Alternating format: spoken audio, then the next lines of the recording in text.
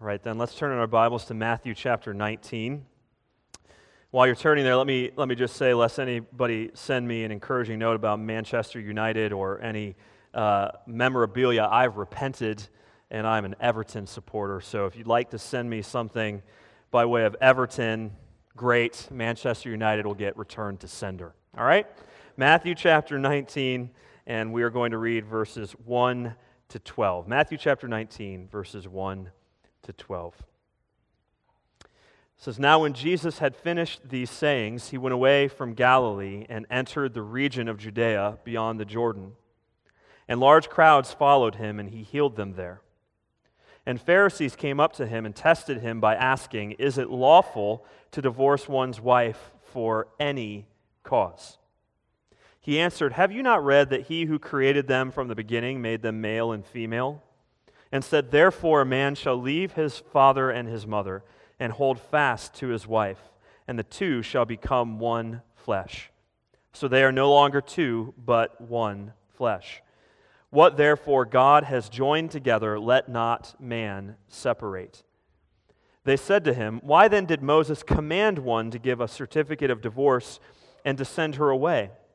He said to them, 'Because of your hardness of heart, Moses allowed you to divorce your wives. But from the beginning it was not so. And I say to you, whoever divorces his wife, except for sexual immorality, and marries another, commits adultery.' The disciples said to him, 'If such is the case of a man with his wife, it is better not to marry.'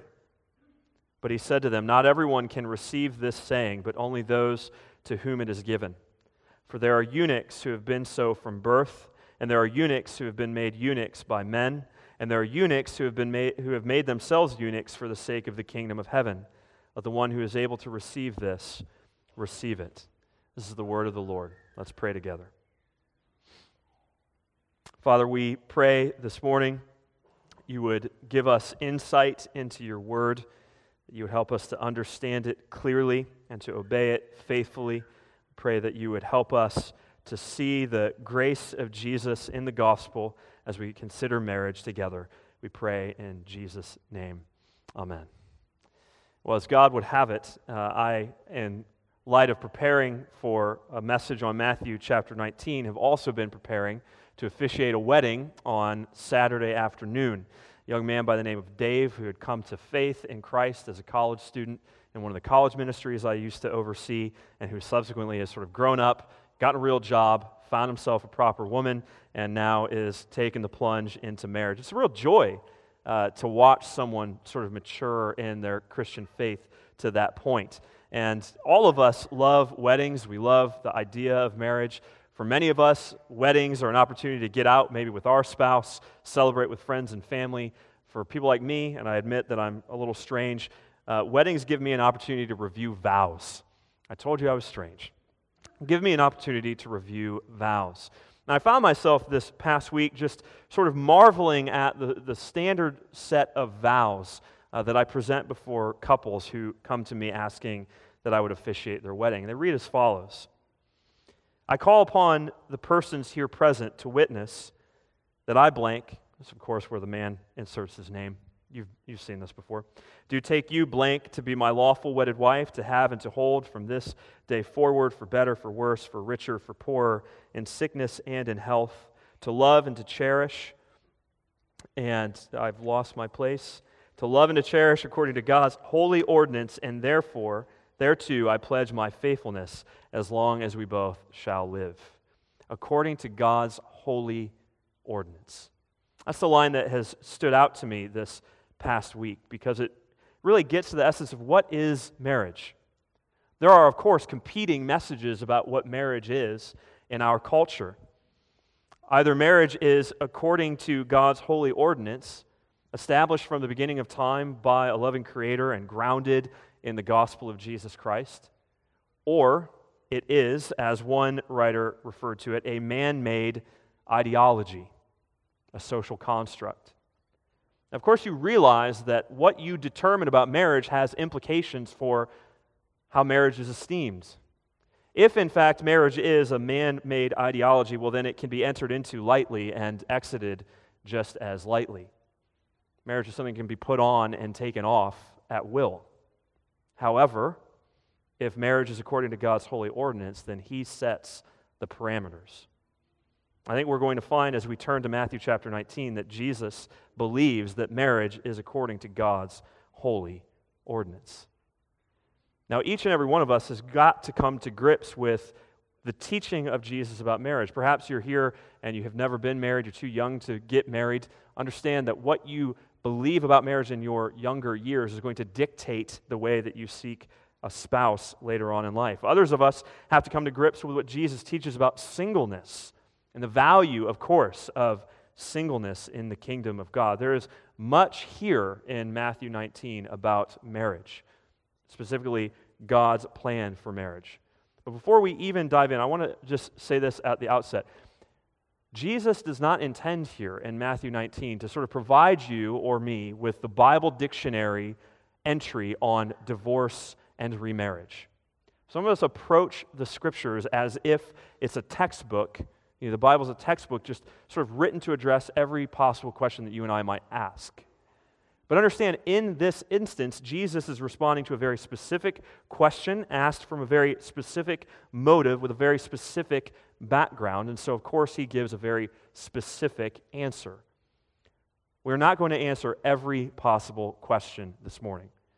We're going to have to at some point address Paul's teaching in 1 Corinthians 7, but here this morning we are tasked with sticking to the line of Matthew 19.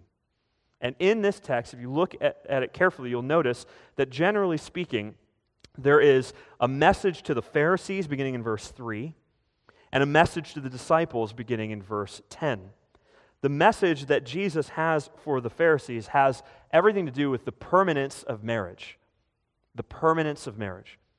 And then his message to the disciples has everything to do with the priority of the kingdom. The permanence of marriage, the priority of the kingdom. I try my hardest to avoid alliteration in my outlines, but this time I just couldn't avoid it. So I've earned my Baptist stripes for the month. The permanence of marriage and the priority of the kingdom. So I want to look first at the permanence of marriage, beginning in verse 1. Here is the context. Now when Jesus had finished these sayings, that is the Sermon on the Church in chapter 18, he went away from Galilee and entered the region of Judea beyond the Jordan, and large crowds followed him, and he healed them there. This is sort of the beginning of the outworking of all that Jesus has been saying to his disciples throughout this latter part of the gospel according to Matthew. You will remember in chapter 16, after the great confession that Jesus is the Christ from Peter, that Jesus from that time, verse 21 of chapter 16, began to show his disciples that he must go to Jerusalem. It was not an option, it was a necessity, and suffer many things from the elders and chief priests and scribes, and be killed and on the third day be raised. Then in chapter 17 of verse 22, as they were gathering in Galilee, Jesus said to them, "The Son of Man is about to be delivered into the hands of men, and they will kill him, and he will be raised on the third day." So here Jesus is leaving Galilee, verse 1, and entering the region of Judea. He is encroaching upon Jerusalem. The journey to the cross is now in full effect. And you would expect, rightly, that if Jesus' prophecies, his predictions of what would await him in Jerusalem were true, that here as he approached Jerusalem, the temperature would be turned up, that tensions would rise, that Jesus would be tested and tried. And that is exactly what happens. As Jesus enters the area and he begins to heal the large crowds gathering about them, Mark in chapter 10 in a parallel passage says that Jesus taught the crowds. Here he is healing and teaching the people. And you can almost imagine this group of Pharisees in the corner sort of huddled up plotting with one another. Oh, Jesus, there he is again. Large crowds are following after him. He's healing them. He's teaching them. If we don't do something about this soon, there's going to be no stopping him. And so they come up with an age-old tactic. They plot to try and trap him in his words. Now this is a methodology that is often used by those who would try to discredit what the Bible clearly teaches. And it's no different here. Let's bring up a hot topic of the day. Let's present Jesus with two alternative opinions. Let's allow him to choose one, and in so doing, alienate himself from half of the people. Let's trap Jesus in his words. And so they ask him this question. Look at verse 3. The Pharisees came up to him and tested him. That's the key. This is not from a pure motive. This is impure. This is trying to trap him, trick him, sort of get him in his words. They ask, is it lawful, verse 3, to divorce one's wife for any cause? Is it lawful to divorce a wife for any cause? Or, as the NIV translates, is it lawful for a man to divorce his wife for any and every reason? That's really the thrust of the question. Or, is it lawful to divorce a man's wife due to incompatibility, irremediable differences? That's the NLT. That's the New Lawyer's Translation. They're asking, essentially, is it permissible to practice no-fault divorce? Now, in order to sort of get our minds around what's at stake here, we have to try and put ourselves in the historical context of this day. And I don't want to bore you with unnecessary details. This is essential to understand what this question is really getting at. In this day, there were two competing views generally about the issue of divorce. They represented two competing schools of thought within Judaism. On the one hand, there was the school of Shammai, the conservatives, who taught on the basis of Deuteronomy chapter 24, we're going to visit that in a little bit. On the basis of Deuteronomy chapter 24, they argued that the only permissible reason for divorce, in fact, it was a requirement, you must divorce in this event, was if a man's spouse had been sexually unfaithful. On the other hand, there was the school of Hillel, who were sort of a little bit more liberal, a little more loosey-goosey in their practice of divorce. And they stated that it wasn't only permissible, it was required that a man divorce his wife based on anything that he found indecent. In the Mishnah, one of the Jewish documents that records sort of the teaching of the rabbis, Hillel suggested that a man should divorce his wife if she presented him with a burned piece of food. It was divorceable. So we got two schools of thought. Now look at this question. Is it lawful to divorce one's wife for any cause? That question, of course, requires a yes or a no answer, doesn't it? There are two answers. Yes, it is lawful to divorce one's wife for any cause. No, it is not lawful to divorce one's wife for any cause. If Jesus says yes, he aligns himself with Hillel, the liberals, and alienates Shammai. If he says no, he aligns himself with Shammai, the conservatives, and alienates Hillel. It is a trick question designed to create animosity towards Jesus. I can remember several years ago, there's a man by the name of Rob Bell who wrote just a tremendously unhelpful book that denied much of what the Bible teaches on the judgment of God and really the existence of hell. And he appeared on one of the 24-hour news stations in an interview. And the interviewer asked him right out of the gate, he said, which one of these is true? Is it A, God is loving but not powerful enough to save people from suffering? Or B, is it that God is powerful enough, just not loving enough to save people from suffering? And the answer, of course, is none of the above. But it's a trick question designed to trap him in his words. He didn't need much help trapping himself in his words, but the interviewer presented the opportunity anyways. That's the kind of question that Jesus is being asked here. Which is it, Jesus? It's a yes or no question. Who's right? And Jesus, of course, refuses to be backed into a corner, and rather than saying yes or no, says neither. They're both wrong. They're both wrong. And he does so, I want you to notice, as painfully obvious as it is, I want you to see this. This is vitally important for everything that we do as Christians, all the conversations we have as we try and figure out God's will for our lives. Look at verse 4. He answered, have you not read? Stop. According to Jesus, any conversation that we're going to have about divorce, about marriage, about what marriage means and when it can be terminated, etc., is going to have to be done on the basis of the Scriptures. We're not having this conversation based on our own desires. We're not having this conversation based on our own emotions. We're having this conversation on the strength of the Scriptures. Have you not read? Now notice why we're going to appeal to the Scriptures as we talk about things like this. Have you not read, is his question, that he who created them from the beginning made them male and female? That's God, of course. But he didn't only create. What else did he do? And said.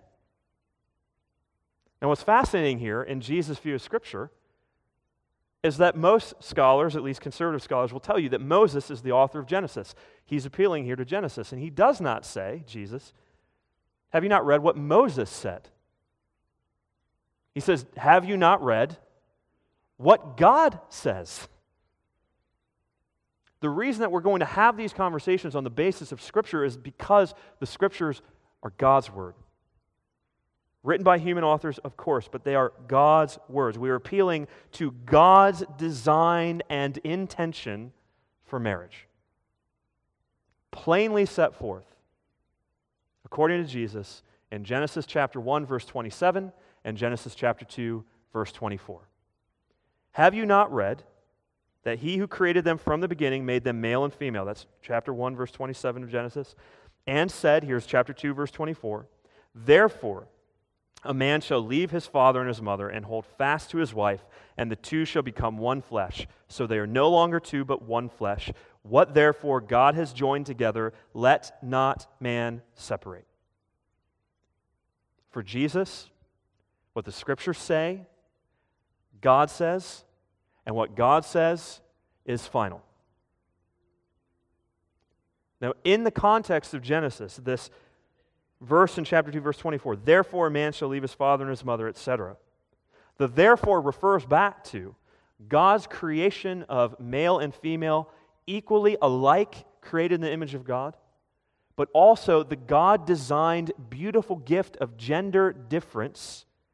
He made them male and female. Therefore, a man shall leave his father and mother and hold fast to his wife. There's much that could be said here to our current climate of permissibility as it comes to marriage relationships, heterosexuality, homosexuality. There's much to say here about the God-givenness of gender. But notice that those aren't the points that Jesus intends to make. Jesus is speaking about the permanence of marriage. So understand, if we're going to uphold gender difference and uniqueness as a beautiful gift from the Lord, if we're going to uphold the ideal of marriage, God-given purpose of marriage being between one man and one woman monogamously, then we must also uphold the teaching of Genesis that marriage is permanent. Now here's what Jesus does. He gives them the what, that is, what does the Bible say? He gives them the so what, that is, what does the Bible mean by what it says? And he gives them the now what. In other words, what are we going to do in light of what the Bible means by what it says? What does the Bible say? Have you not read? Therefore, a man shall leave his father and his mother and hold fast to his wife, and the two shall become one flesh. One flesh. Joined together, glued. Sometimes you talk about couples, they're attached at the hip. That's the ideal in marriage. Glued together, bonded. If you want it put more graphically, more intimately, God says that they become one flesh, man and woman. The intimacy of sexual relationship only within the confines of heterosexual, monogamous, permanent marriage. The two become one.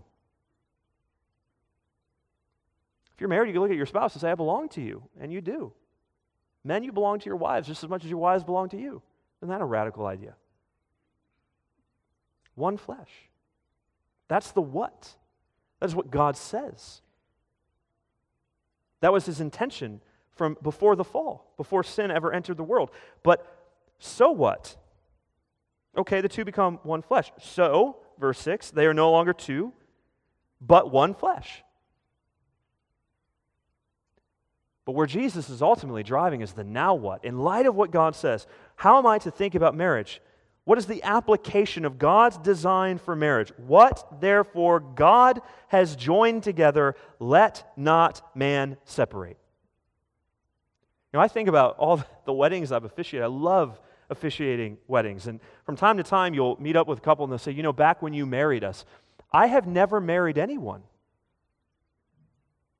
I got married to my wife, but I have never married anyone. Who does the marrying? Per the Lord. God does the marrying. What therefore God has joined together. Well, I don't like my spouse. Well, God put you with him. So, sorry.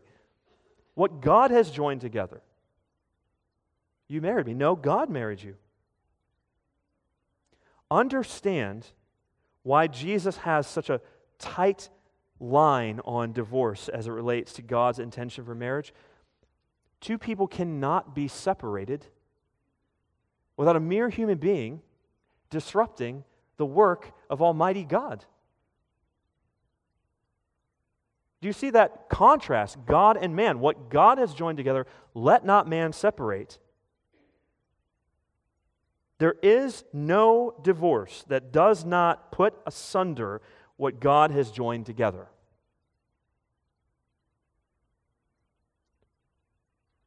Why is this so important? It is not so important just because we want to win culture wars. It's not so important because, sort of Baptist preacher woke up this morning and thought, marriage is the thing.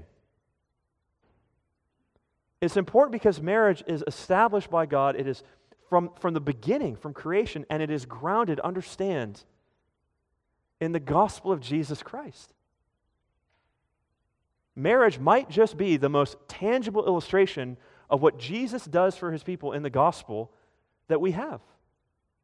That's why Paul in Ephesians 5 picks up on the Genesis 2 passage and says, this mystery is profound, but back in Genesis, we were referring to Christ and the church. It is not without reason that Jesus, within the gospel according to Matthew, refers to himself as the bridegroom. The gospel is a great love story. It's a wedding of God and his love for his people from before time began. Covenanted with his Son, to send his Son to live a perfect life and to die a sacrificial death out of volitional, sacrificial love for his bride. And covenanting with his Spirit to go and awaken those people and draw them to himself. This is a beautiful love story. That is why Christian people are called the bride of Christ. Jesus has wedded himself to us. And in so doing, what does he say? I will never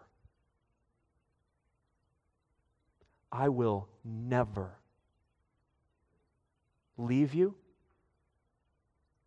or forsake you. Never.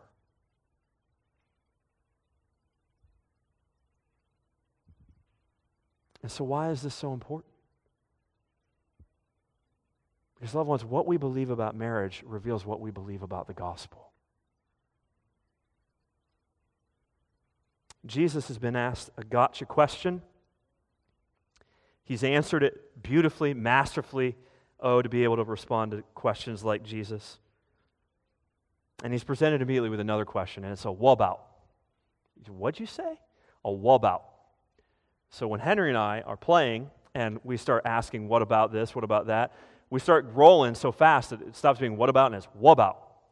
Marriage is one of those issues that presents 1,000,001 what abouts. What about this? What about that? What about this? And here we got what about. What about Moses' command, verse 7, that one give his wife a certificate of divorce and send her away. Now remember, this whole background is Deuteronomy 24.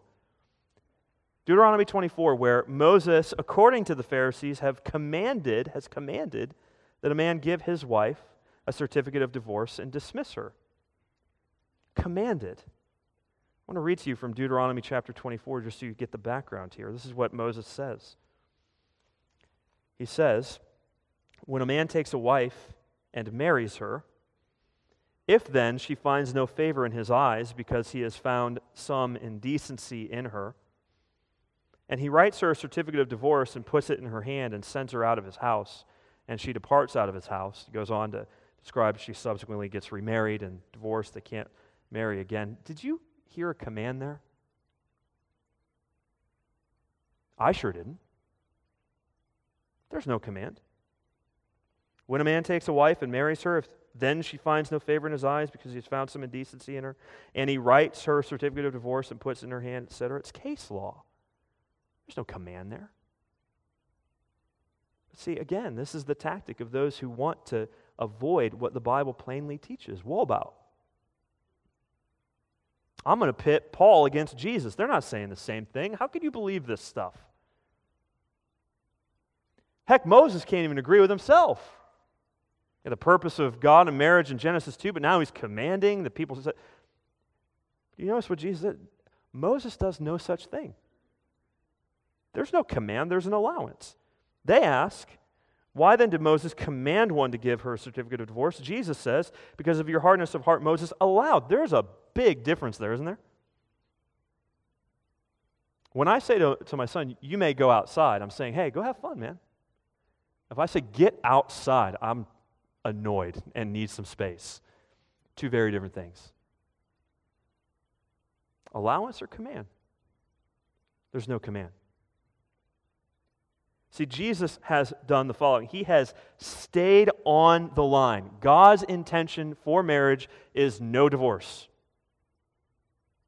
That is within the framework, the sort of warp and woof, the grain of Genesis 1 and 2. That's his intention.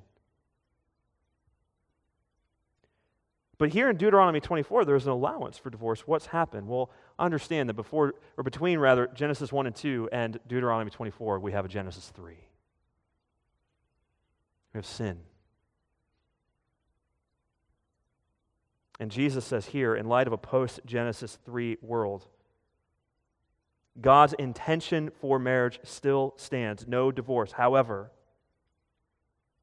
there is an allowance because of your hardness of heart, because of sin. Now understand that there are many of us here who have been divorced, experienced divorce, the heartache, the sort of upheaval that creates.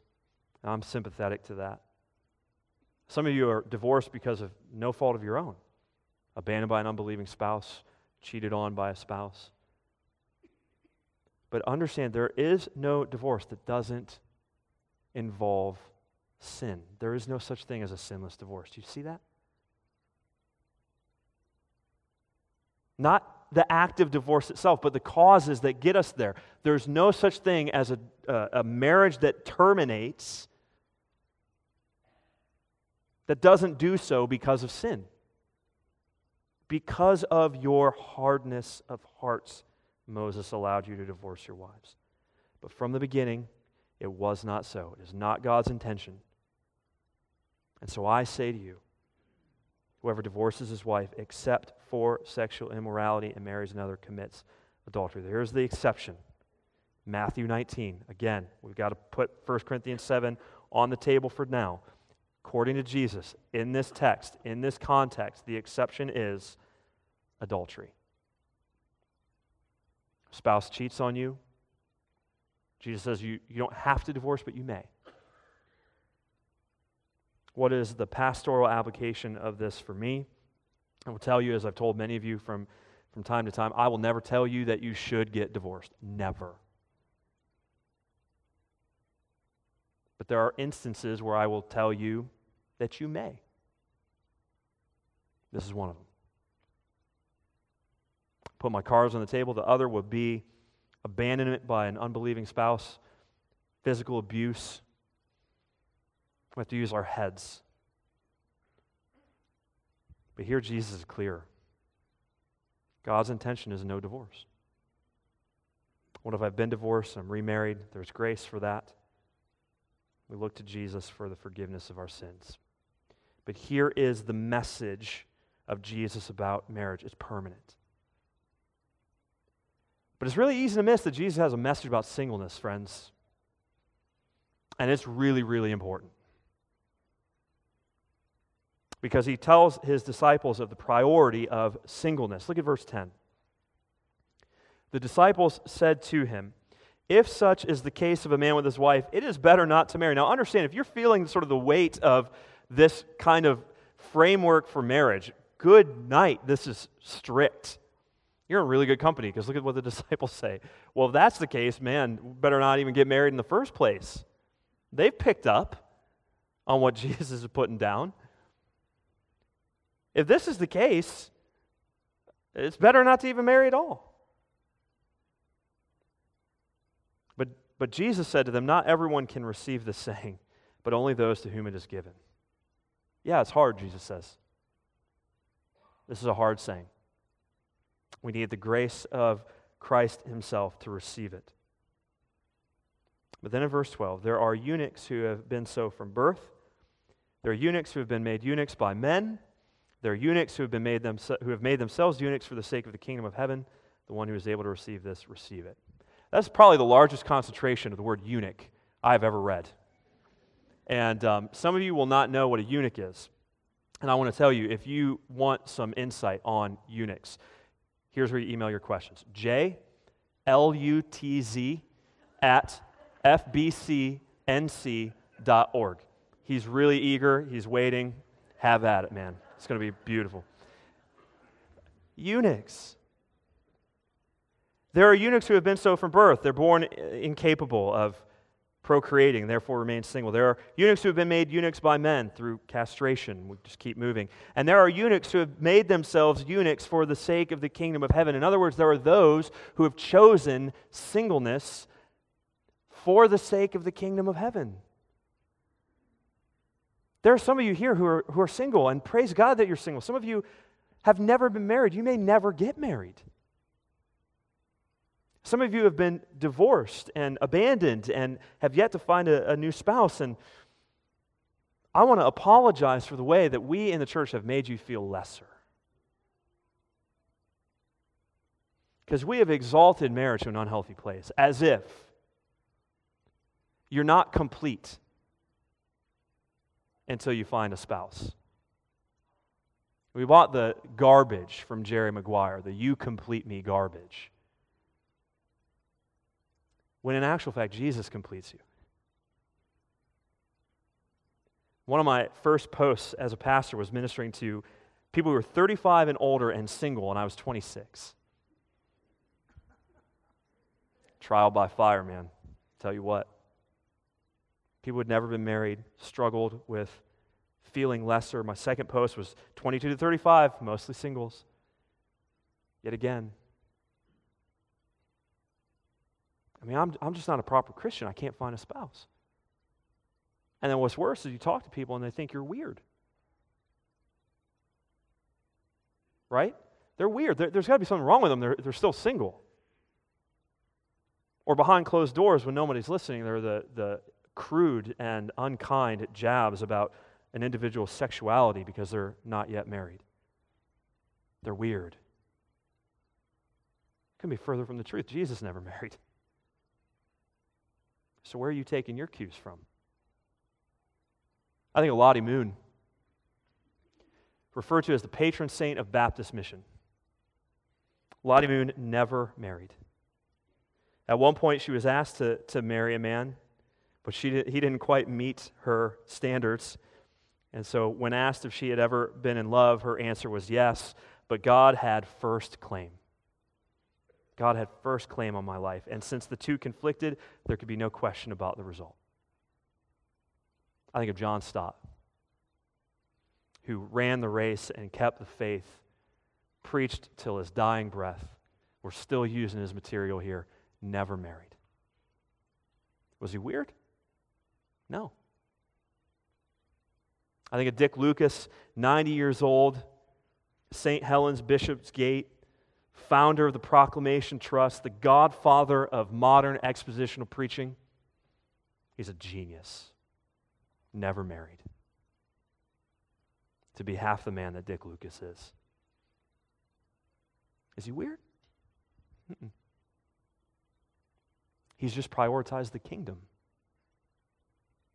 So if you're here this morning, you're single, that's okay. I want you to know that if you have Jesus, you have all that you'll ever need. What do we need to hear about marriage from our Lord here in this text. We need to hear that if Jesus is Lord, if he's the king who rules over the kingdom of heaven, if he's the one who lives and dies for his people, if we want to show the world that, then we're going to get married and understand the exceptions prove the rule, but generally speaking, we're going to get married and we're going to stay married. And if we're single, we're going to find our joy and our satisfaction, our fulfillment, not in some fairy tale message about marriage that's piped to you from Disney, some nonsense like that. You're going to take Jesus at his word. The one who believes in me will never hunger, never thirst. Oh, friends, Jesus was the most fulfilled, satisfied, joyful human being ever to live. And never married in the earthly sense. He's content to be wedded to his bride. My good friend Titus Martin is the pastor of College Hill Reformed Pres. I asked him if I could plagiarize his plagiarism quote this morning. He said yes, so I guess it's not really plagiarism. But in a wedding, as he married one of our own, actually, Bryce Kaufman, said, Christian love is plagiarized love. How good is that? Christian love is plagiarized love. So look at your spouse. Think of the love that Jesus has for you. Think of that I will never leave you, never forsake you kind of love. And you plagiarize that stuff like it's going out of style. And if you're single, you look at that Jesus, I will never leave you, never forsake you. I will satisfy you. I will be your all in all kind of love. And just spread the gospel joyfully. Plagiarize, plagiarize, plagiarize. Father, thank you so much that you picture your relationship with your people through your Son as a marriage. Think about so many different images that you could use, and yet one of them is Jesus as the bridegroom and we, your people, as the bride. We think of all of our faults and failures. We look at ourselves in the mirror, warts and all. And we marvel that you could love us and indeed wed yourself to us. We thank you, God, that you are faithful to your vows, that you will never leave us or forsake us. So, Lord, we pray that as we seek to follow you by your grace, that we would have the same view towards our spouses. Lord, we pray for marriages that need work here this morning. We pray that your healing and your forgiveness would be part and parcel of our experience. Pray for those of us who've been pained by adultery and divorce, abandonment, abuse. Even those of us who are guilty of those things. We pray that we would find forgiveness and satisfaction in Christ. We pray for those of us who are single, Lord. Thank you for our single people. Thank you for the way that they faithfully serve you. Thank you for the way that they sacrifice for the kingdom. We pray that they would be able to sing in a very special, unique, grace-empowered way this morning. Hallelujah, all I have is Christ.